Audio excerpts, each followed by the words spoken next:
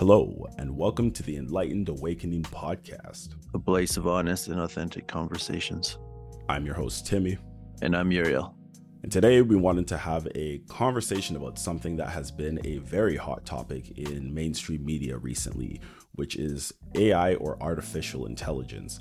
It's been interesting to kind of see the way that the conversation online and in the news has started to evolve, particularly with the arrival of ChatGPT. But as anybody who has been keeping an eye on this space for the last little bit knows, ChatGPT is really kind of just the crowning achievement of something that's been in the works for quite a few years. And so, Uriel, I wanted to ask you to start. When you started hearing more about AI and the impact that it was starting to have, what were your initial thoughts on the way that it could potentially impact the way that we live our lives as a society? To be honest with you, I actually didn't know a whole lot about what AI was and what it entailed. And when you kind of started talking to me about it and I started kind of doing a little bit of research regarding that, it was really quite interesting because in my head, I didn't really think that technology like that was possible. And the level of efficiency that some of these AI have is incredibly fascinating. A long time ago, I watched the movie I, Robot with Will Smith, and basically, long story short, the robots take over, and then he has to save humanity from essentially robots that control the world. And funnily enough, I kind of feel like maybe that's the way it will go, where eventually we won't be able to keep control of computers, but who knows? It's just incredible to me how proficient we've become as humans to create such fascinating technology that just makes our jobs that much easier. Yeah, it's interesting, man, because for me, I'm a huge fan of anime, as you know, and I know that Western media has been covering this idea for a while. Terminator, iRobot, as you mentioned. So it's not a new concept for robots and artificial intelligence to be, well, I'd say the idea of the threat that could potentially emerge when artificial intelligence becomes too intelligent. It's not a new idea.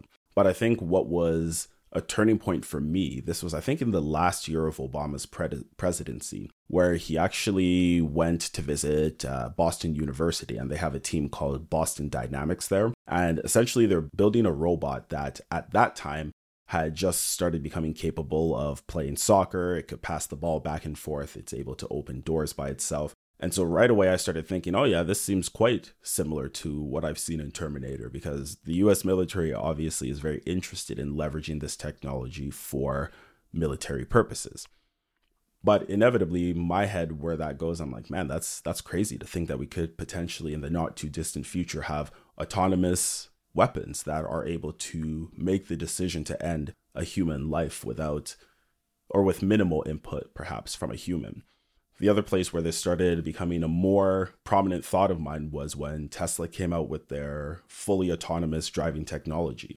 And yeah, of course, you got to still be in the driver's seat, or at least that's what they say you need to do. And you need to put your hands on the wheel every X amount of time. I don't know, because I actually don't have a Tesla, but I just thought it was really interesting to see how far this had come. And then entered ChatGPT. And I remember when I started telling you about it, yeah, as you said, it was kind of surprising all the things that it could do. And initially, I kind of started thinking about, man, this has the ability to really replace a lot of the work that humans are doing currently. One of the things that I saw somebody talking about that I very much agree with now is the idea that AI may not necessarily take over what it is that humans are doing, but humans who are leveraging AI are certainly going to be the ones who are moving ahead in this next era. And I resonate very much with that because I do see that AI can be a fantastic tool that can allow us to expand what we're capable of, as you referenced, but it's definitely not without its it's definitely not without its dangers, let's say. Yeah, I think all technology has limitations, and I don't think that artificial intelligence is really a type of technology that also won't have limitations at some point. What those limitations are, I guess we're going to find out with some of the autonomous intelligence that you mentioned as well. For example, with Tesla, there's been some issues along with the self-driving utilization of the cars. And, there's been problems with that. Some cars have crashed. So I think it's really cool for sure. what kind of piques my interest right now is that when all of this technology is being released to the public for public use, it just begs the question of what type of technology the government has access to if they are able to commercialize products like this. Because I choose to believe that they have that technology and then some. And so all of the stuff that's like behind closed curtains, like you said, for militarization, it really kind of begs the question of how far is technology truly and how far we've become. And when you talked about, I forgot the name, Boston Dynamics. Dynamics, yeah. And I remember they started with like the four-legged looking dog, and now they have the other autonomous robot that like does parkour and like jumps and does flips and backflips. And it's crazy that those robots are way more capable than me. It's just insane, that they're capable of doing that. So kudos to all of the engineers and scientists and people involved in that have been able to develop that technology. It's truly incredible, and hopefully we can continue to develop, well, they can continue to develop technology that can hopefully save lives Yeah. and make human life much better in regards to some of the challenges that we have. Perhaps they can figure out how to cure cancers. So I sure hope so. Yeah, I have, well, heard a little bit about how they're leveraging AI to do things specifically with cancer and try to figure out exactly like the way that cancer grows and to map it out using AI. And I have heard that they have made some progress in that. So I would say initially medical application is not something that came to mind when I started thinking about the leveraging of AI to accomplish different things. But you're right, man. I'm really hoping that we'll be able to steer it in that direction. I remember when this started becoming, again, more of a mainstream topic that I think it was Mark Zuckerberg and Elon Musk had a pretty interesting exchange over Twitter, where essentially Musk was talking about the importance of legislation catching up to what it is that AI is capable of doing, whereas Mark Zuckerberg was trying to play down any potential dangers. And I just remember then thinking, why is it that these two titans of industry who have founded multi-billion-dollar companies have such different viewpoints? For me personally, I started thinking about back in the day of Facebook when it first came around, you had to give Facebook permission to be able to use all these apps and all these additional add-ons that were super popular back then. And of course, with all those permissions, Facebook was able to get a whole lot of information about us, how we function, or what it is that draws our attention. And of course, now Facebook's biggest source of revenue is from ads, because they are very capable of being able to serve ads to a very specific population or even a subset of a population. And where do they get all that information? Well, from all the permissions we gave them. Because of that, they are very well positioned to be able to create AI technology that can be very powerful. And so I can see why Facebook would want to downplay the dangers around that. But Musk, of course, has similar, I would say, stakes in terms of the advancement of AI, particularly, I think, when it comes to Neuralink. I don't know if you've looked into that at all, but the whole idea is intended for Neuralink to be able to be a interface between computers and the human brain. And for me, again, I've watched a lot of anime where I've seen where those things end up. And I think it'll be interesting to kind of see where that leads us. Because for me personally, I'm not super interested in implanting technology like that into my head. But I definitely know that there are people out there who would be interested to see what that could be like. I think that's such an interesting thought. I've actually heard a little bit about Neuralink. They've had a lot of pushback because of the amount of animals that they have experimented in have died. And so the activists have pushed back around that. And I agree, right? Like they're sacrificing all these animals for the sake of science, which, depending on who you ask, they'll have a different opinion on that. Yet, I find that they're basically trying to make humans more efficient through artificial intelligence. True. And I mean, I feel like I've seen movies and videos regarding having like a chip in your brain set, and then it basically has a career path pre-chosen for you. And I can't imagine living in a world like that, where basically the moment you're born, you get a chip. And obviously, the people that are in control of the world are obviously going to give their families all of the chips with all the success, right? With all the glamorous careers. That would be a crazy world where the minorities probably are going to get chips inserted to them, doing all the laborious work that nobody else wants to do. And I mean, I'm just speculating, right? I don't know if that's actually going to happen or if that's ever even possible. Yet, I won't sit here and say it won't be possible because I mean, look where we're at now. I think a lot of our ancestors probably didn't think any of the things that we have now were possible, and they are. So that'd be a scary world. I don't know that it's going to happen in our lifetime, so maybe we don't have to worry about it that much. But I do worry about the future because we talk about being our authentic selves, and I don't know that having a chip inserted into your brain would really allow you to have the choice of who you want to be as a person, which is an interesting conversation in itself.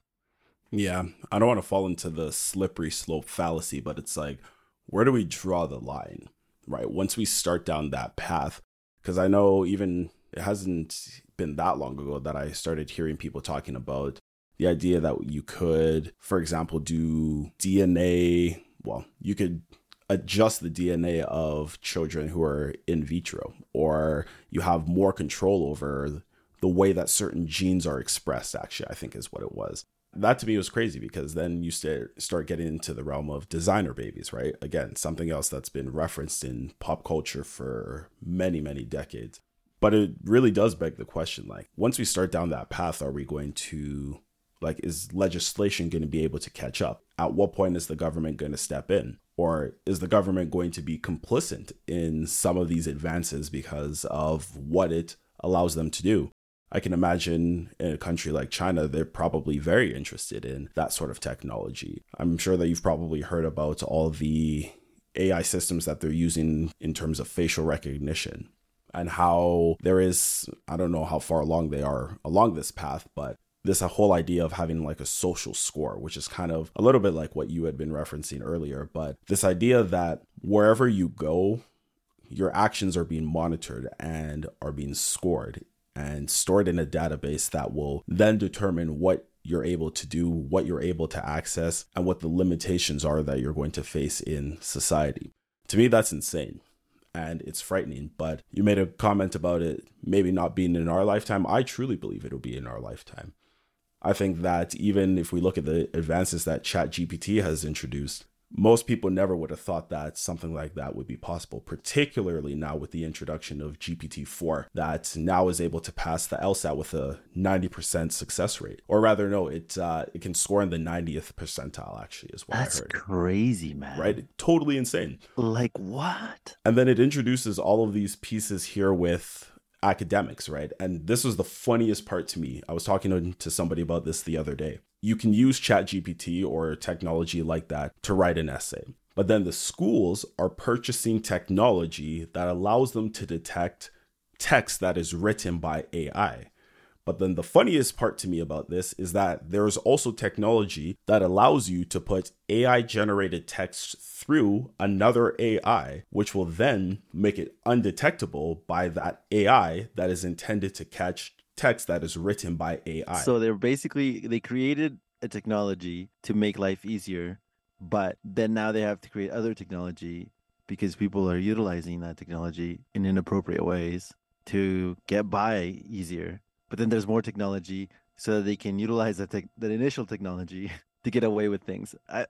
It's fascinating to me how the human brain works in that regard. Yeah. I remember when we were in school and you'd write an essay, you'd have to set it through a program that would basically look for plagiarism, right? And now, right. I mean, that issue is probably increased tenfold with AI, which can you really blame people for not wanting to spend the amount of time they have to spend doing something that they don't like to do?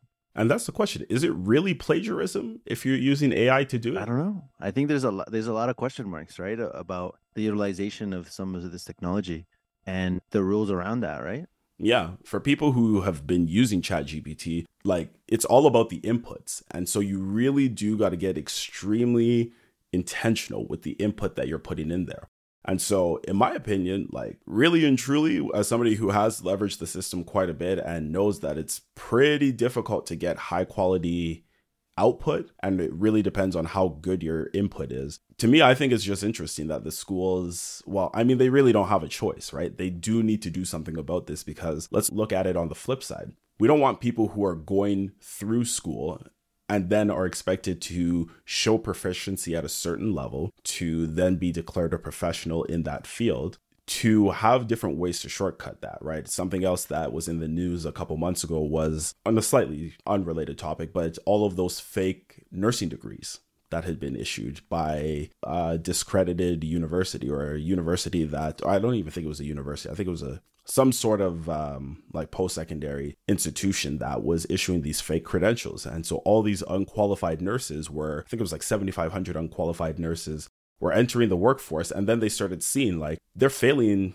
like the board exam. Yeah, they may have gotten provisional licenses, right? Or graduate licenses. Yeah, it was insane. Was this in the US? Yeah, it was in the US. Yeah, I can't remember exactly wow. what state, but That's scary, man. it's terrifying, right? Can you imagine? Like one of them passes the exam but isn't actually prepared, and then they have to take care of you or your family. Whew. Yeah, and that's what it is, right? You're gonna kill someone's grandma.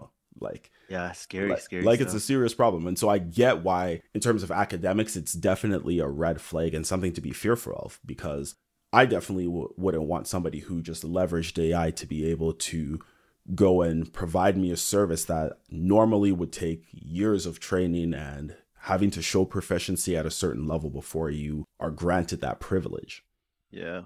I'm really curious to see how it's going to affect the human psyche, because I think that all technology has made it far easier for us to have access to a variety of wants and desires. I mean, you can order food with your phone, you can look up a video, you can distract yourself very easily with mobile phones, computers, video games. But when it looks like to AI, and I think with academics, which is kind of what we've been touching on right now, it'll be very interesting how that's going to affect the academic field. But more importantly, what is that going to do to the human psyche in regards to people's willingness to want to develop and learn? Because there'll be no incentive to perhaps learn about a variety of topics if all you can do is get an answer from an artificial intelligent program. I mean, I think that kind of happened with the transition from books to like Google, right? It was so much easier to just look up an answer on Google. And so I think a lot more people were leaning towards that as opposed to going through a textbook and reading through some of the content and Yeah. the benefits of that, right? Because you're diversifying your knowledge by exposing yourself to all of the literature as opposed to just singularly looking up an answer. I think there could be benefits to both, and obviously downfalls to it as well. I think the world has become so competitive, though, that we're going to continue to look towards the most efficient path. I personally think that's just the way the world is going to go. Yeah, I think so too, because talking about what you were referencing here about not going through textbooks to gain knowledge or leveraging things like Google, right, that have just made it so much easier. You remember back when you were a kid when you had to memorize phone numbers and how many phone numbers you probably actually had memorized? So true. The thing is, I had so many now, I don't remember any. Bro, I don't remember any. I know, either. right? My wife's, I'm like, let me make sure that I can at least memorize my wife's number in case like there's ever an emergency, my phone breaks. But I'll be honest, my mom's number, that's it. That's the only ones that I've got, right? And so we've already seen that the brain is choosing to prune those neurons that are no longer being used. And I think that we're going to see more of that with the integration of AI. But I do think that it is still an extremely powerful tool, and that those who are really going to shine during this next time are the ones who are indeed leveraging it to expand what they're capable of instead of attempting to use it as a shortcut so they can put in less effort. Yeah, and I think like even in university, when I got to university, it was almost like mandatory for you to have a laptop, right? Because it just made the work far more efficient. And having to write or take notes writing, it was almost nearly impossible unless you were a very efficient writer and wanted to develop carpal tunnel, trying to take up all the notes from your classes. And I just think now, like things like iPad Pros, right, where you can write and make notes and do diagrams as you're going. Like now, I kind of wish I had that when I was in university because it would have been far easier. But it's just incredible how technology has advanced so much. But there will be a downfall, most certainly. Yeah. We don't know what that is right now, and I think we need to certainly prepare ourselves and hopefully, we don't mess things up a little too much that we can't get back.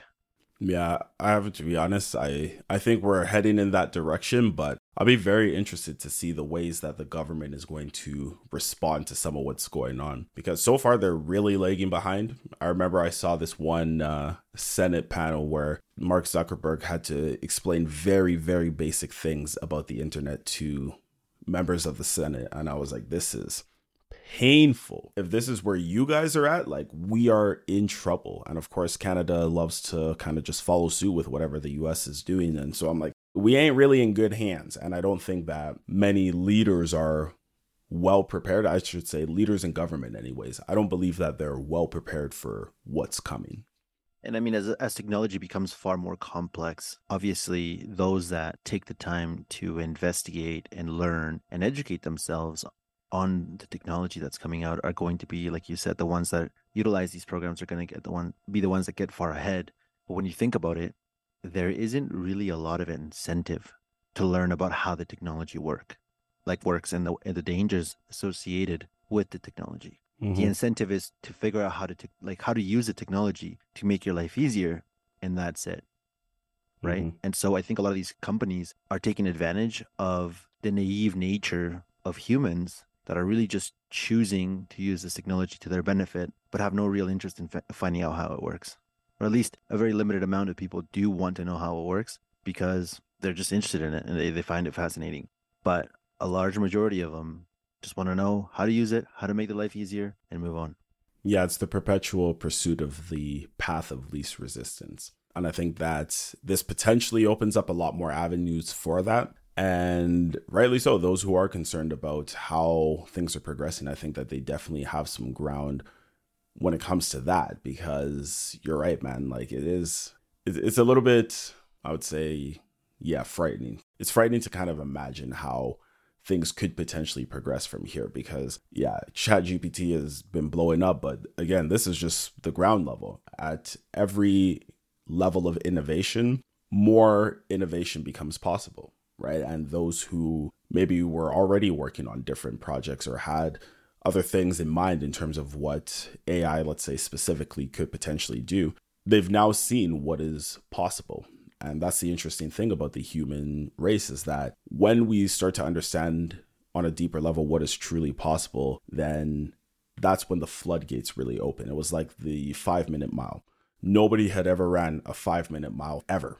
And then as soon as the first person did it, everybody was like, oh, it is possible. And that mindset shift really just blew open the floodgates. And the 5-minute mile was no longer something that was rare. It had actually become commonplace.